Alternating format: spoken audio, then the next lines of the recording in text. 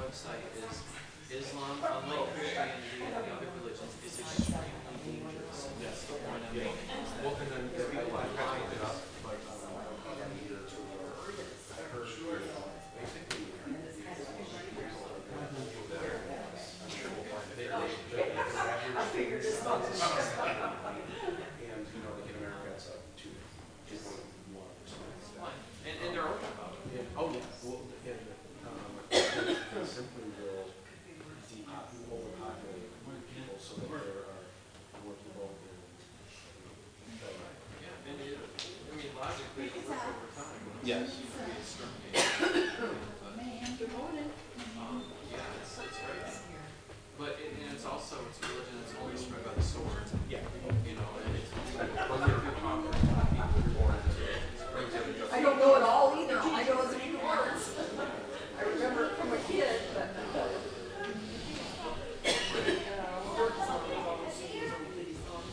a handful from her, I don't know. Well, there's a section in Muhammad where he ran into a snag where he was at his limit on wives according to his holy writings, and he wanted another wife. So he goes into his tent and prays, and lo and behold, the holy writings come out that say that he alone can have more wives. And it's like, how can you not? How can you not? Like, it's pretty much whatever he says. Science is all dream.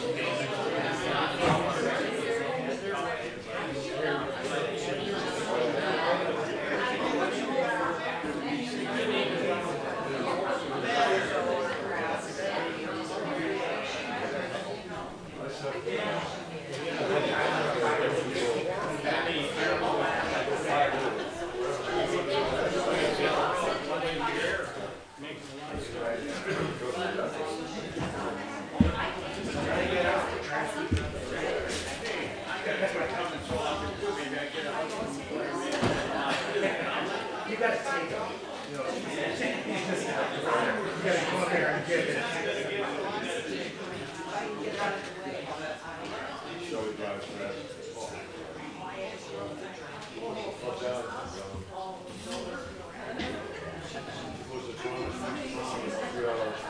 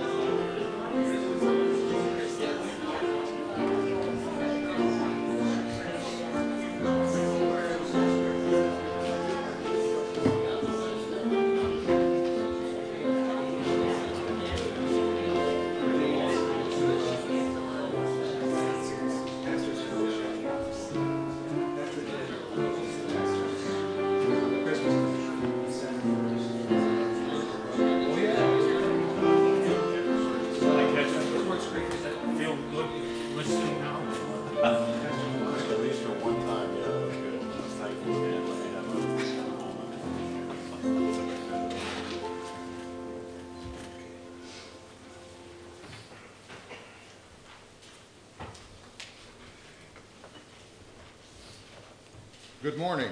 Let's go over a few announcements. Got your hat, Santa Claus. You just behave yourself, young Mr. McLeod. It'll be cold for you this year.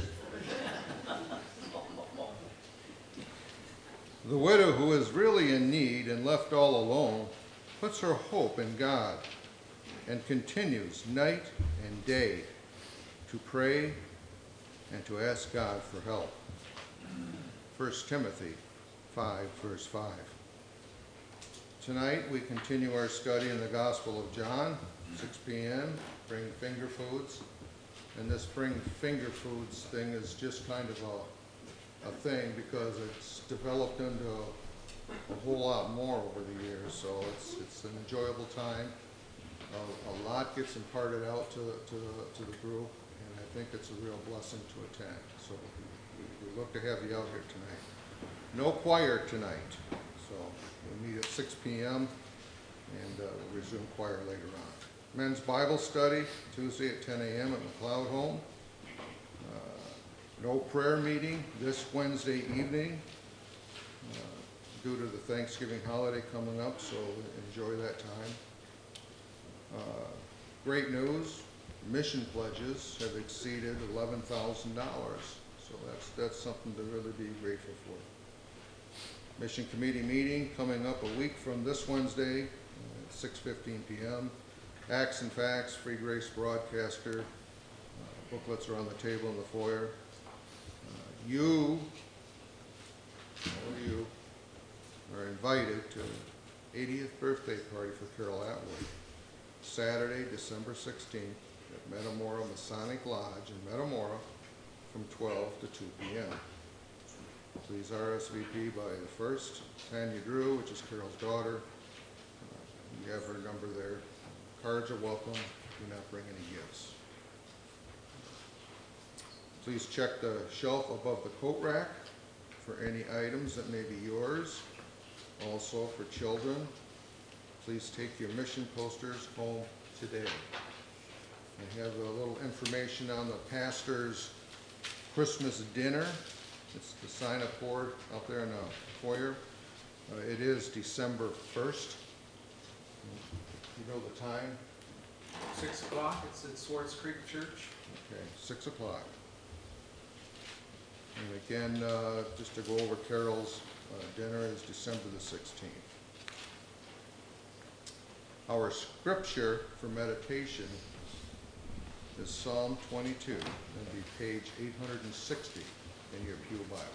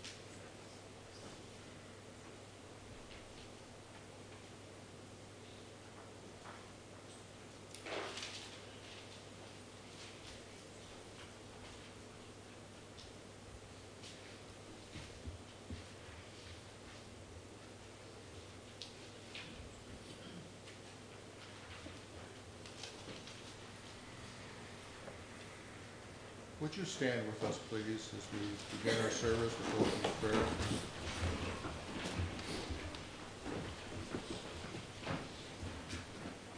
Adam, would you please lead us? Sure. Holy Father in heaven, we thank you for all the blessings you've given us throughout the week. We pray that you bless us this day, our fellowship. We pray that you give the pastor words that will reach into our heart. We pray that the Holy Spirit is with us during this time together. We thank you for all the blessings you have given us, all the mercies, supplying unto our needs, and the fellowship that we have in church. In Jesus' name. Amen. Please remain standing for our first hymn. Good morning. Take your red Trinity hymnal and turn to number 396, 396 in the red hymnal.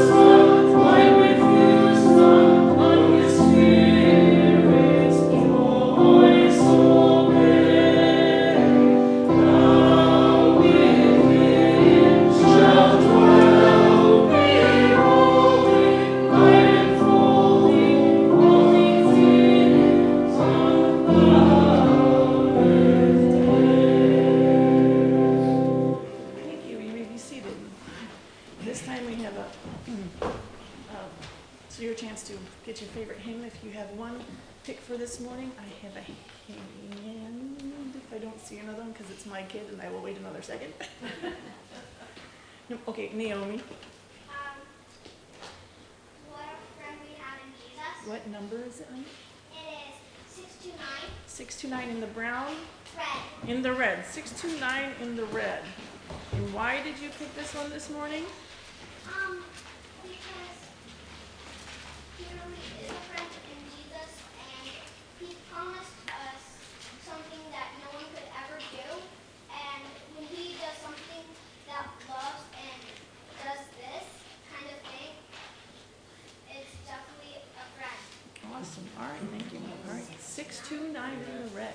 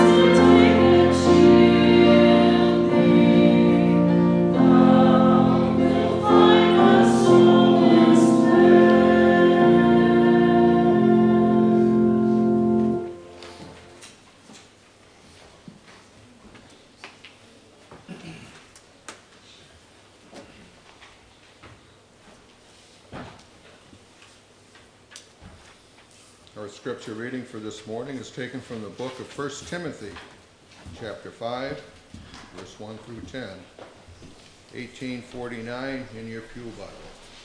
Please stand with us as we bring forth the scripture.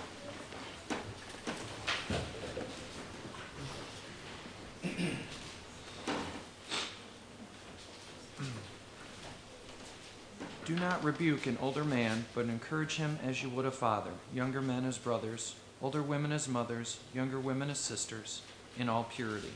Honor widows who are truly widows, but if a widow has children or grandchildren, let them first learn to show godliness to their own household and to make some return to their parents, for this is pleasing to the sight of God. She who is truly a widow, left all alone, has set her hope on God and continues in supplications and prayers night and day. But she who is self-indulgent is dead even while she lives.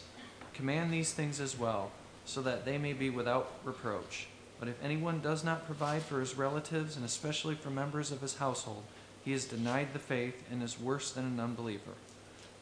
Let a widow be enrolled if she is not less than 60 years of age, having been the wife of one husband, and having a reputation for good works, if she has brought up children, has shown hospitality, has washed the feet of the saints, has cared for the afflicted, and has devoted herself to every good work.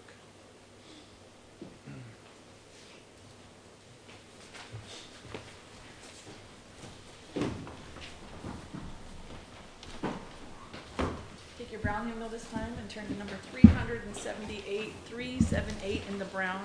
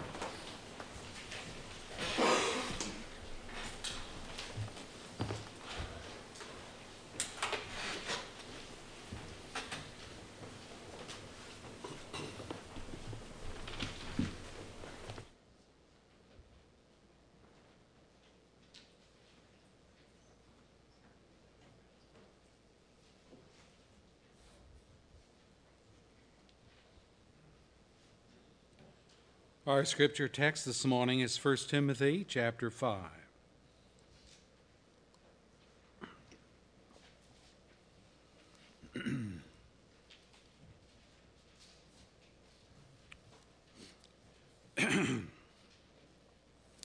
In our last study of believers under trial, we looked at hurting fathers. And we did so through a number of portals that King Solomon allowed us to peek as a result of his investive inquiries. We discovered that Solomon was well equipped in both wisdom and money to thoroughly investigate the various disciplines of life that affect us all. The book of Ecclesiastes just gives us his conclusions, not all of the investigative jargon of a formal report. But isn't it the conclusions that are most meaningful to us as we're trying to ascertain what life is all about? We look at hurting fathers. And Solomon brought out that it's tough being the breadwinner of the family. The hard work of earning money and saving for the future is meaningless if circumstances beyond your control, what about death or loss of employment, or stock market crash, and so on, cause you to lose your savings or leave them to some fool, which Solomon brings out, coming after you who is reckless and irresponsible. The solution was to work to please and trust God and not to amass a fortune for yourself or your family. Trust God to take care of you, and He will. We also looked at the hurt that because our families live in dangerous situations, we are, as the fathers, called to be the protectors of our families. The solution we learned was to realize that ultimately it is God who protects his people. In answer to Jesus' prayer, you'll find it in John 17. Yes, we can take reasonable precautions, but we're not to become paranoid with regard to the hostility that's found in our culture. And then lastly, we looked at the hurt caused by our own children's poor spiritual decisions. Sometimes our kids, our grandkids, deny God. And yes, that's a hurt to us. The solution we saw is as much exposure as possible to gospel preaching. It's needed for the salvation and for sanctification of our souls. Yes, people can read a tract or read their Bible, so forth, but generally the unbelieving don't do that. And it's through the foolishness of preaching, Paul says, that God is determined to save some. Is it cold in here? Chilly? If it is, we'll shut the fans off. Yeah. Well, today I want to look at the subject of the pain of loneliness. The pain of loneliness. And as we do, let's ask for the Lord's presence. Our Father, we thank you for your word and thank you for the fact that we can come to you to study it. Thank you for the truth of it. It's very comforting to see, Lord, that in the Scriptures you address all the ills or possible ills that we as human beings will face in a cursed world. And so when we even come to the subject of loneliness, it's not like you're silent. No, you have spoken with regard to all of these things. And it's the duty of the church, it's the duty of God's people to imbibe these things for ourselves, to apply them where we can, and to trust the Holy Spirit to make these things meaningful and operative in our lives. We do pray that prayer this morning in Jesus' name. Amen. What about the pain of being all alone? Our text this morning, taken from 1 Timothy 5, instructs Timothy, Paul's associate and fellow servant in the gospel, concerning the church's obligation to care for widows. The church is not the government, so it has to set some rules for whom the church is to provide and who not. He says, verse 3, give proper recognition to those widows who are really in need.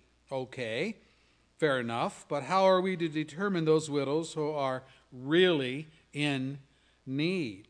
Look at verse 4. If a widow has children or grandchildren, these should learn first of all to put their religion into practice by caring for their own family and so repaying their parents and grandparents, for this is pleasing to God. Look at verse 16. If any woman who is a believer has widows in her family, she should help them and not let the church be burdened with them, so that the church can help those widows who are really in need. Now you can see immediately that Paul is referencing family members who are Christians. That is to say, our faith in God dictates, among other things, reading from 1 John 3, if anyone has material possessions and sees his brother or his sister in need, but has no pity on him, how can the love of God be in him? Dear children, let us not love with words or tongue, but with actions and in truth. What is Paul's point here? It is this, that the first line of help from God's viewpoint is the Christian children and grandchildren helping to meet the needs of a widowed mother or grandmother or widowers like men, and thereby not burdening the church with these financial outlays that should be resolved within the family. I can tell you that working as an advocate for seniors on a number of committees in Michigan. We petitioned representatives of the legislation against elder abuse. And the result was that our governor signed into law 8 of the elder abuse legislation bills that senior coalitions and other senior advocacy groups have been working on since 2007. Now you might ask, why would the state of Michigan need elder abuse laws? Because, and this might be a shocker to you, because more than 50% of abuse for our seniors age 65 and older comes from their own children and grandchildren. The legislation that has now become Michigan law deals with all kinds of abuse: physical abuse, verbal abuse, and, as I have indicated, additional 4 other laws that deal with financial abuse of seniors, in which the children or the grandchildren who have power of attorney or have their names jointly on mom and dad's or grandparents' bank accounts, they go in and empty the account for their own personal use out of sheer greed. Well, you can see what the result would be. Their parents, their grandparents, are left destitute and unable to support themselves in their old age. This is our world. This is the United States. And yes, this is the state of Michigan. But it must not be the state of the Christian church. The first line of help for the Christian elderly is the family. Listen to Paul's strong conclusion. He says in verse 8, if anyone does not provide for his relatives, and especially for his immediate family, he has denied the faith and is worse than an unbeliever. I want you to contemplate that a little bit. How would denying the faith and behaving worse than an unbeliever, how would that play out eternally? It's a rather foreboding thought.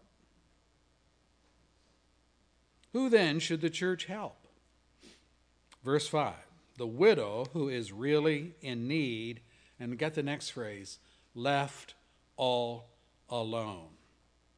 Puts her hope in God and continues night and day to pray and to ask God for help. That's who we're to help. And right in the middle of that injunction is the phrase, left all alone. Meaning, she has no children.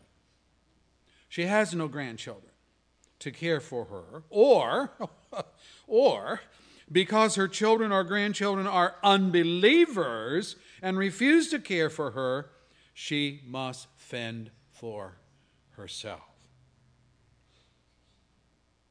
I want you to observe, brethren, that long before the government came to the aid of destitute people, the Church of Jesus Christ, in obedience to their Lord and following in his footsteps, has been providing aid to the hungry, the naked, the homeless, the indigent for centuries.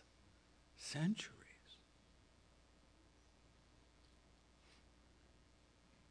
No one is more needy than a childless widow with no savings account, no pension from her deceased husband.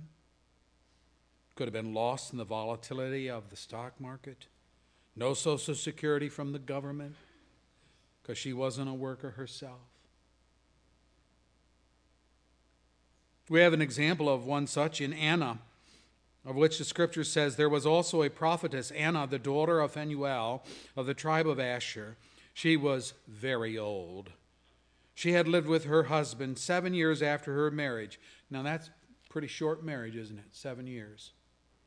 And then, I'm reading scripture, she had lived with her husband 7 years after her marriage, and then was a widow until she was 84.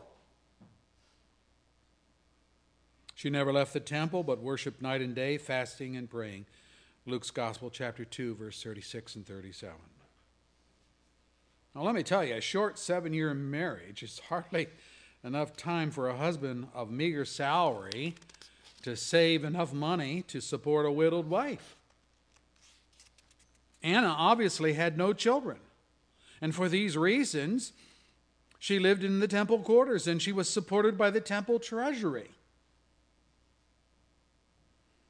Anna was a widow, left all alone, in accord with Paul's criteria for support. She busied herself with spiritual exercises. And Luke, the author of the book of Acts, commended her, saying she never left the temple, but worshiped night and day, fasting and praying. Verse 37 of Luke chapter 2.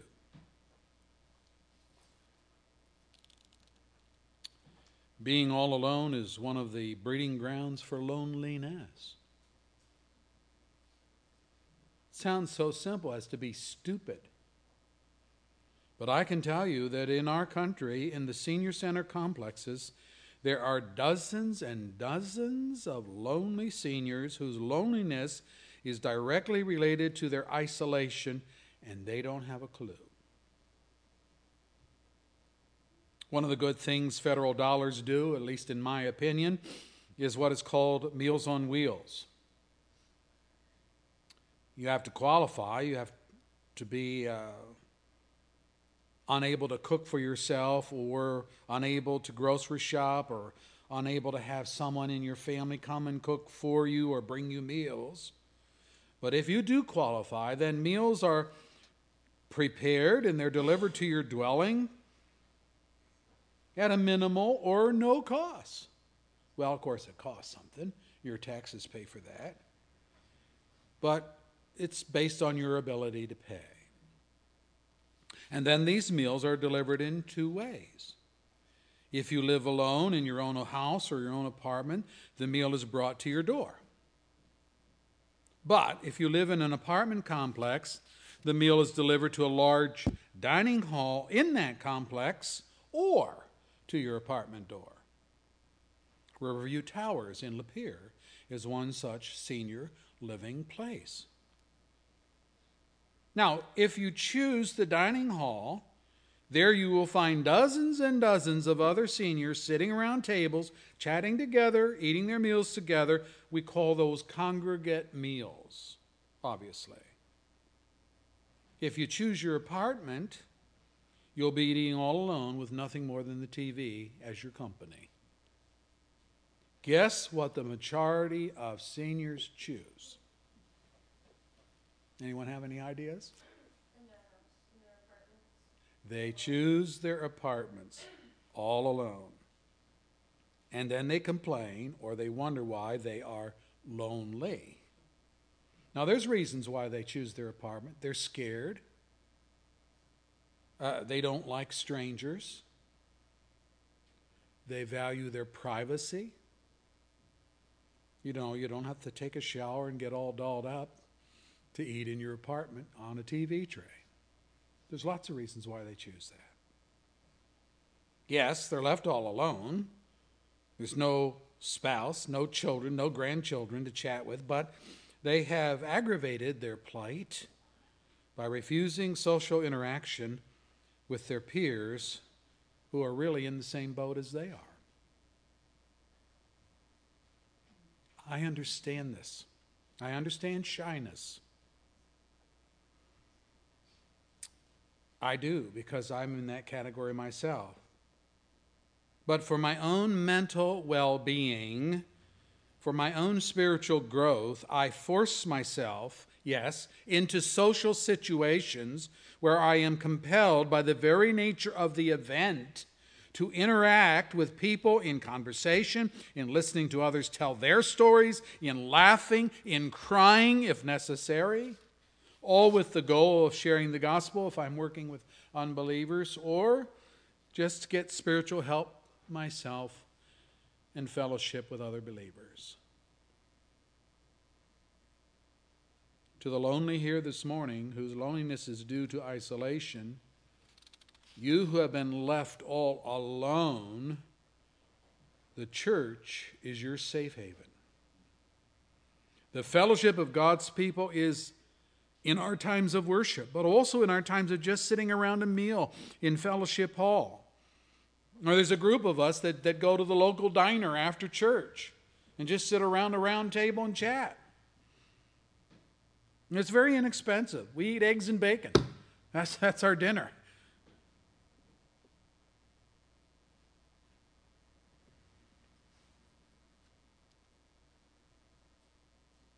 The church can be a real source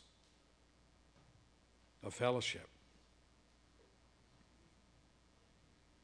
I've even had people tell me, the church is more of a home to me than my own family. Whoa, they would say that? Yeah, they would say that. And they say that usually because the family has no time for God, no time for spiritual things.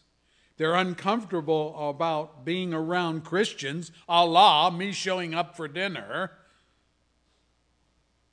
All they want to do is sit around and drink beer and tell dirty jokes and curse and whine and complain about life and politics, none of which is healthy for godly people.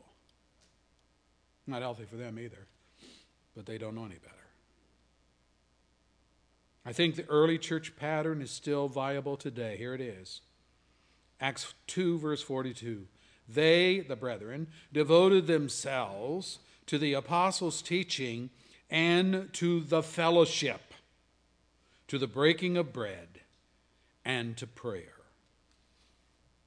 Paul warned, do not be yoked together with unbelievers, for what do righteousness and wickedness have in common? Or what fellowship can light have with darkness? What does a believer have in common with an unbeliever? What agreement is there between the temple of God and idols? For we are the temple of the living God.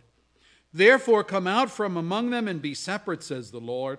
Touch no unclean thing, and I will receive you. 2 Corinthians 6, verses 14 and following. And the Apostle John says, if we walk in the light, as he is in the light, we have fellowship with one another. And the blood of Jesus, his Son, purifies us from all sin. 1 John 1, verse 7. Again, I say, the church is the safe haven for loneliness due to isolation. Our text for people that are left all alone. All alone. Well, what about the lonely in heart? You can be with a group of people and still be lonely in heart. Some think, in order to combat loneliness, a person must be willing to socialize. That's the way they think. You need to go out to dinner with friends. I've already referenced that. Or go see a movie. Or do something. That's what they actually say to us. You need to get out and do more. Do things, not stay around that stuffy old house of yours. But this is not necessarily the solution for loneliness. People can be surrounded by friends, and as odd as it sounds, they can still be lonely while they're surrounded by friends.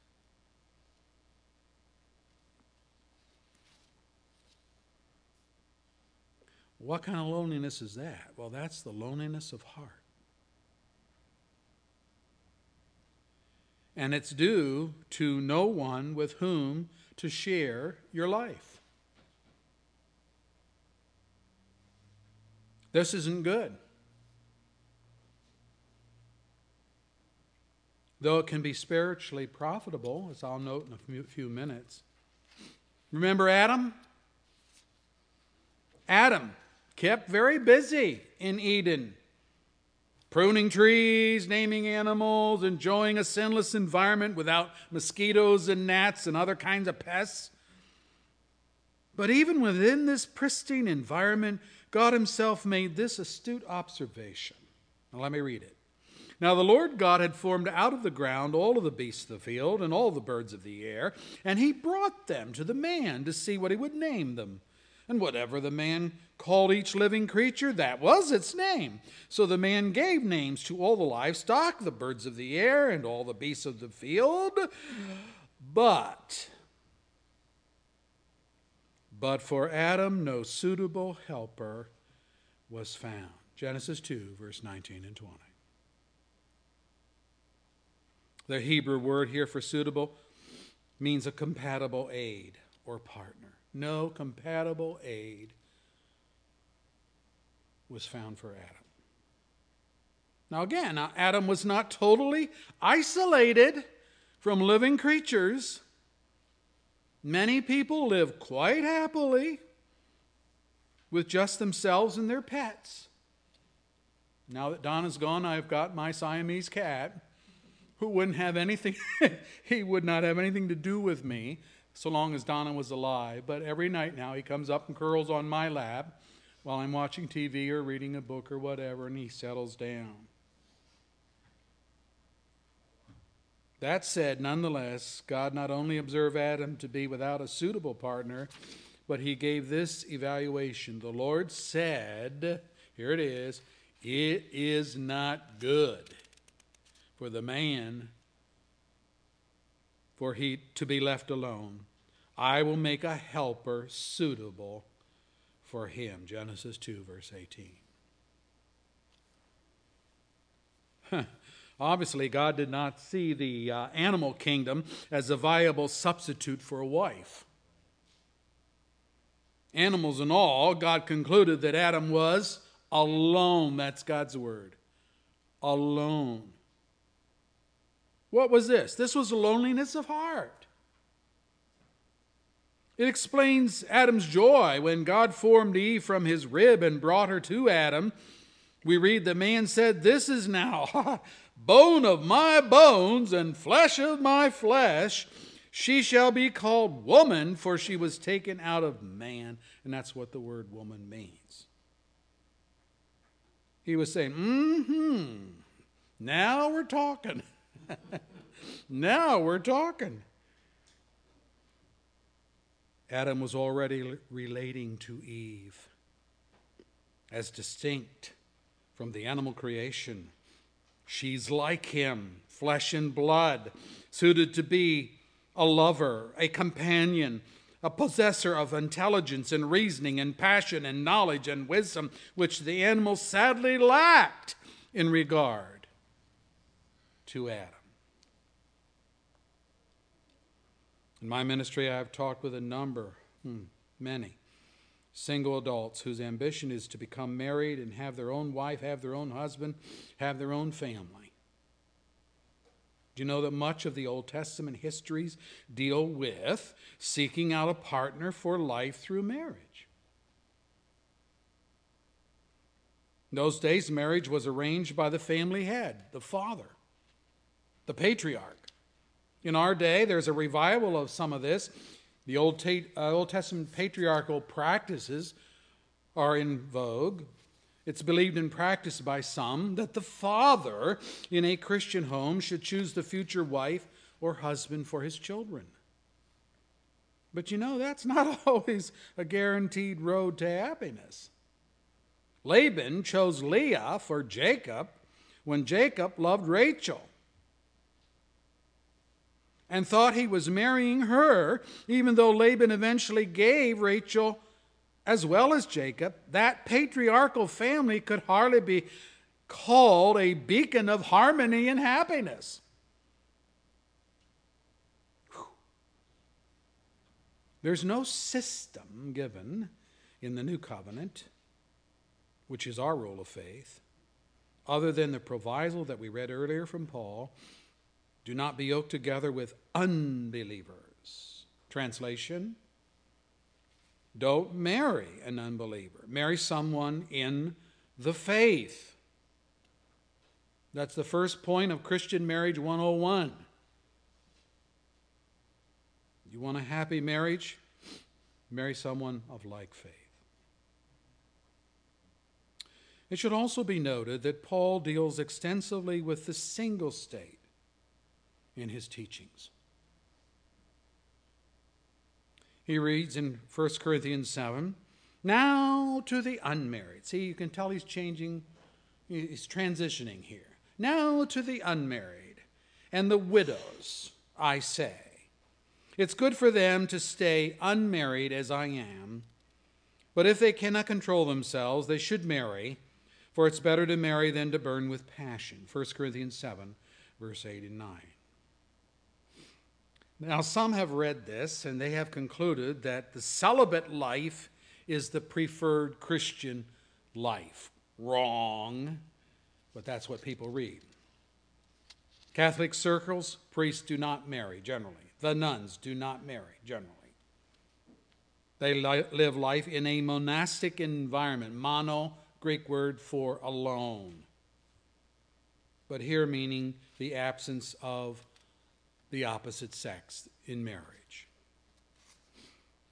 Now, all Scripture, however, needs to be interpreted within context, else you can make the Bible say just about anything you want to say. So what is the context here where Paul advocates remaining single? Well, let's note a couple of texts. We're in 1 Corinthians 7, verse 26 and following. He starts out, "Because of the present crisis." There's trouble on the horizon, according to what Paul's saying. "Because of the present crisis, I think that it's good for you to remain as you are. Are you married? Then don't seek a divorce. Are you unmarried? Then do not seek a wife. But if you do marry, you have not sinned. And if a virgin marries, she has not sinned. But those who marry will face many troubles in this life. And I want to spare you this. What I mean," you don't have to guess, he tells us.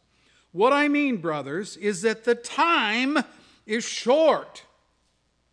From now on, those who have wives should live as though they had none. Those who mourn as if they did not. Those who are happy as if they were not. Those who buy something as if they were not theirs to keep. And those who use the things of the world as if not engrossed in them. For this world and its present form is passing away." Wow, what a laundry list of foreboding references to living in the Roman world of Paul's day. What's he talking about? This world in its present form is passing away, and anything that goes on in the world. To what is he referring? Well, he's talking about life as a Christian under Emperor Nero's persecution, which is the time in which Paul lived. Nero had his half-brother Britannicus poisoned to death to squelch his rivalry in the throne. Just 5 years into his reign, he had his mother, Agrippina, bludgeoned to death after a rigged boat accident failed to drown her. So he sent thugs to bludgeon her to death. Next, he murdered his aunt. The man was so egotistical and proud of his poverty and music, but he was bloody. He was into mystic religions. He conversed with Simon Magus, the sorcerer in Acts 8 of our Bible. Oh, and he hated Christians. In AD 64, a fire broke out in Rome that burned for 9 days. And it destroyed Nero's palace. It also destroyed tenement housing of the poor. Nero then confiscated more than 300 adjoining acres so he could build himself a new palace, which he called the Golden House. Can you imagine what it was built out of?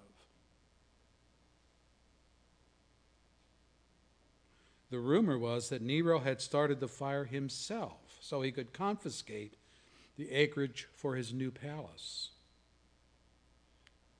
Well, he needed a scapegoat, so what did he do? He blamed the Christians for starting the fire, and a severe persecution broke out against the Christian church. Paul himself was beheaded 4 years later by Nero in AD 68. And then Nero took his own life at the end of that same year, AD 68, because a conspiracy was afoot to oust him. Now, with all that in mind, brethren, it explains Paul's advocacy for this single life for his day. Nero's seeds of persecution were already sprouting growth. 1 Corinthians 7, verse 32 says, I would like you to be free from concern. And he tells us, an unmarried man is concerned about the Lord's affairs, how he can please the Lord. But a married man is concerned about the affairs of this world, how he can please his wife. And his interests are divided. And then he says the same thing in the next verse about a married woman. And then he concludes, I'm saying this for your own good, not to restrict you, but that you may live in a right way in individual devotion to the Lord. And he closes by conceding that, well, if you still want to marry, okay, you haven't sinned. That's because marriage is acceptable and it's honorable. 1 Corinthians 7, 26 and following.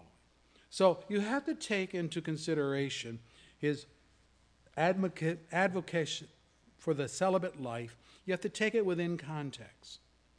Persecution was going on in the church. Nero was ahead of all of that. Christians were being slaughtered. Do you want your wife to be slaughtered?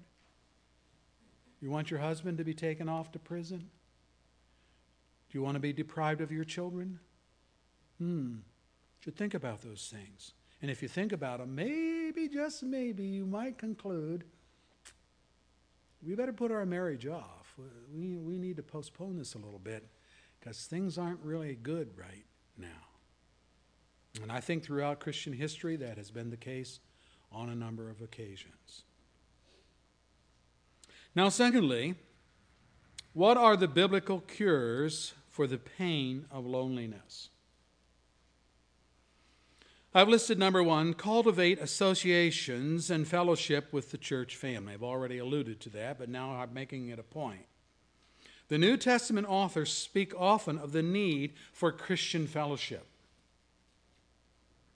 God never meant for you to become a hermit or a recluse now that your spouse is gone, or now that you are yet single. I'm learning some of this myself. If you lack social skills, guess what? You can learn them through interaction with others. And there's no better environment to practice them than within the local church. What are some of the characteristics of fellowship? Well, number one, fellowship promotes unity and dispels division. Paul writes, God has called you into a fellowship with his Son, Jesus Christ our Lord, and he is faithful. I appeal to you, brothers, in the name of our Lord Jesus Christ, that all of you agree with one another, so that there be no divisions among you, and that you may be perfectly united in mind and in thought. 1 Corinthians 1, verse 9 and 10. And notice, he doesn't say necessarily identical in mind and thought, but united, Compromise for the sake of peace and unity. He again says, secondly, that fellowship will evidence grace. He writes, James and Peter and John gave me and Barnabas the right hand of fellowship when they recognized the grace that was given to me. Galatians 2, verse 9. Let's welcome other brothers in faith. So interaction and fellowship is for the people of grace. Those who, like yourself, have experienced the forgiveness of sins and the mercy of God in salvation. You have like ambitions and like desires and needs and solutions and methodology. All of that very important in our interaction. The world does this. You know what they do? I can tell you what they do. I mentioned the senior apartment in Lapeer. Well, there's a number of senior apartments in Lapeer. The casinos in northern Michigan go into those senior apartments and pay the seniors with $20 to $25 of casino chips. And then they send a bus there on a certain date, free ride, free casino chips, to take them to the casinos to gamble their money. They do that for free. Yeah, right. Because they know that those seniors are going to gamble and lose more money than the $20 casino chips and the free bus ride. So I'm saying even the world has, and it's diabolical, I think, they have a way of trying to reach to the seniors and activate them and get them involved. We ought to do that as people of grace. Thirdly, fellowship permits us to share in Christ. Paul writes in Philippians 3, verse 10, I want to know Christ and the power of his resurrection, and I want to know the fellowship of sharing in his sufferings and to become like him in his death. Or the writer of Hebrews says, sometimes you were publicly exposed to insult and persecution. At other times you stood side by side with those who were so treated. You sympathized with those in prison. You joyfully accepted the confiscation of your property because you knew that you yourselves had a better and lasting possession. So don't throw away your confidence. It will be richly rewarded. And in Jesus' words, I tell you the truth, whatever you did for one of the least of these brothers of mine, you did for me. Matthew 25, verse 40. So develop associations and fellowship within the church family. When we go to the diner up the street, it's not because we're starving. It's because we want to have fellowship, talk about the things of God or family or whatever. And then secondly, and this may shock some of you, learn to value being alone. Did you hear that? I'm talking about fellowship, and now I'm talking about the value of being alone. Whoa. I have to confess that I do my best reflecting, I do my best contemplation when I am all alone. Yes, we need the interaction of Christian fellowship, but we also need time to be alone, can I say it, with our own thoughts. This was practiced by Jesus, our Lord. Let me read some of this. After he had dismissed them, the disciples, he went up to a mountainside by himself to pray. And when evening came, he was there alone. Matthew 14, verse 23. After the feeding of the 5,000, what a wonderful and spectacular miracle. Jesus dismissed the crowd and he instructed his disciples, get in the boat and launch out onto the lake from Bethsaida. And we read, after leaving them, he went up on a mountainside to pray. And when evening came, the boat was in the middle of the lake, and he was alone on land. Mark 5, verse 46. Again, the whole town gathered at the door. Jesus healed many who had various diseases. He also drove out many demons, but he would not let the demons speak because they knew who he was. And it says, very early in the morning, while it was still dark, Jesus got up, left the house, and he went off to a solitary place where he prayed. Mark 1, verse 33 and following. Alone times. And there's a lot to be said for being alone at times. The world says, don't invade my space. But our solitude is not to pamper ourselves or to protect our privacy, but to recharge our spiritual batteries for service to others. As a pastor, I've had to learn that I cannot be always giving out if I have no time to take in. Same for you, I think. The pressures, the demands of life will rob you of time for you. Even good things like family, friends, work can become abusive if these things keep you from a personal relationship with God.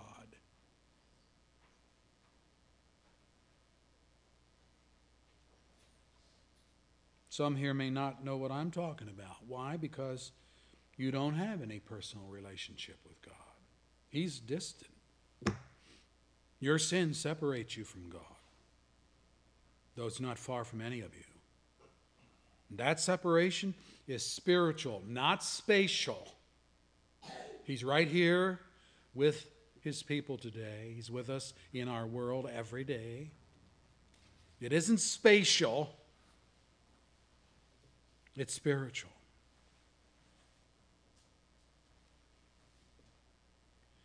But I have to warn you, there is an alone day. Can I say it that way? There is an alone day coming, which will be terror, not joy. It'll be trauma, not jubilation. Hell is not a public park with a reunion for you and all your wicked friends. There are no beer parties in hell. There are no drug parties in hell. There are no sex orgies in hell. There's no dance parties in hell. You say, how do you know? Because God's prophets, God's word declares. Here's Amos as he writes. I found the scripture for this study, and I was shocked myself to read it. In reading through the Bible, you got to read through the book of Amos eventually. But it's not exactly high on our priority list, is it? But listen to what he says. Woe to you who long for the day of the Lord. Now, what's the day of the Lord? That's his coming. That's Judgment Day. And then he asks this question. Why do you long for the day of the Lord? That day will be darkness, not light. It will be as though a man fled from a lion only to meet a bear. As though he entered his house and rested his hand on the wall to be bitten by a snake. Will not the day of the Lord be darkness, not light? Pitch dark, without a ray of brightness. Amos 5, verse 18 and following. You ever try this? Did you know that nothing can be seen in pitch darkness? You say, oh yeah, you can, no.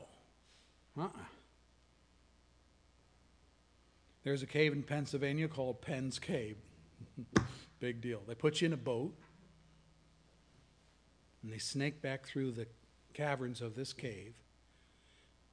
Yeah, they have lights in there so you can see, and they get you way in the back. And when they get you way in the back, when you're away from the mouth of the cave where sunlight was coming in, they shut off the lights. And they ask you, put your hand in front of your eyes. What do you see? Wave your hand. See anything? You see nothing.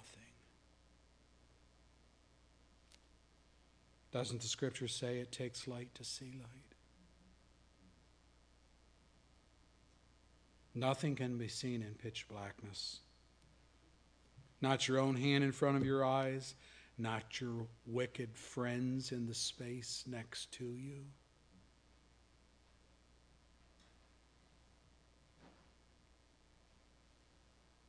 And what will you hear in hell? Can't see your friends and your buddies. What about hearing? What do you hear in hell? Well, you can hear in hell. Guess what?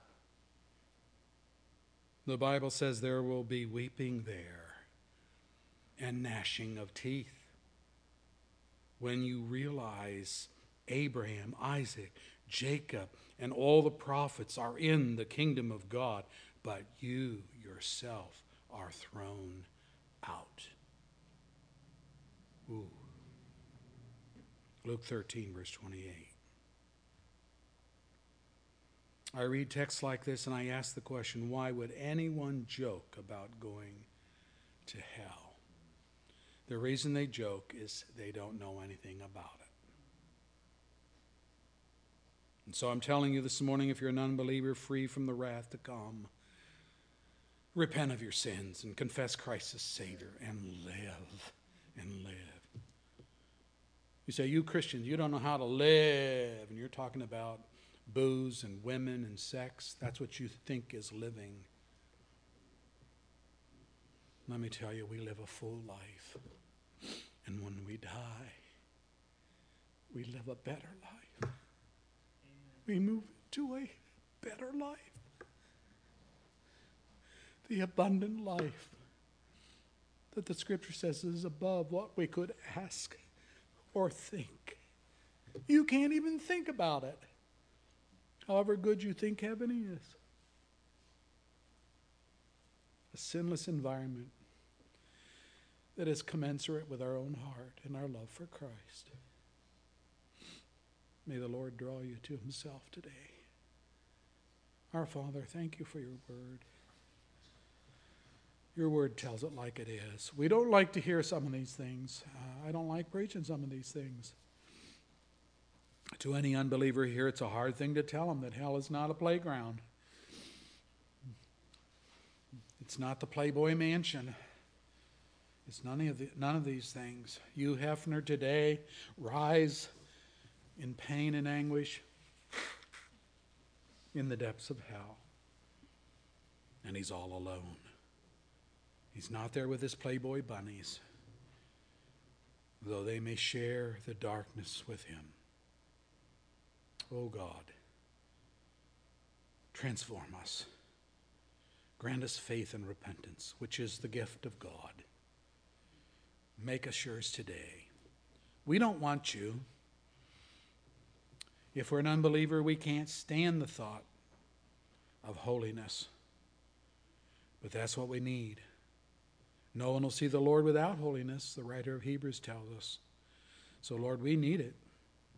And though we can't stand it, we're asking you to change our heart and our minds and to draw us into that holy relationship with you. Thank you, dear Christ. Amen. Our closing hymn is from Trinity. That's the red hymnal number 590. 590.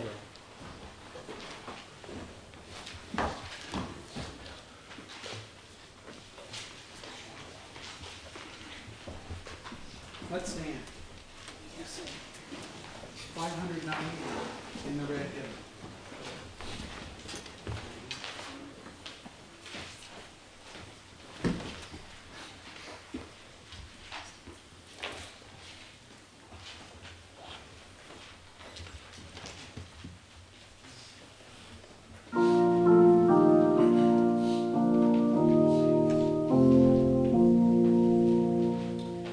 Jesus, Master, Messiah.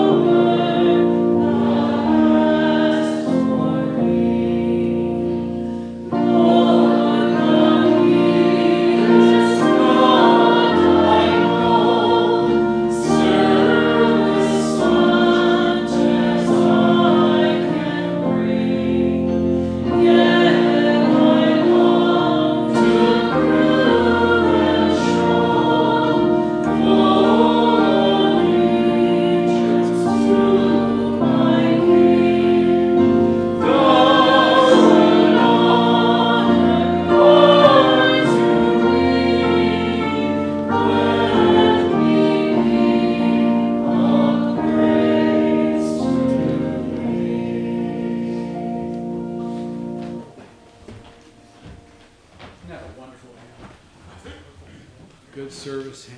Got to be a praise to Christ and serving Him. Well, tonight at 6 o'clock we meet downstairs for our study in the Gospel of John. We're looking at the final chapters of Jesus' teaching prior to his crucifixion. We're in chapter 16. So I hope you'll come out.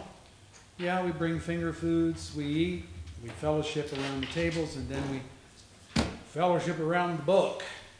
And it's interactive. I'll be teaching tonight, but then we have time for questions and answers back and forth. And that's how we learn, that's how we grow. So see you tonight at 6. We're dismissed.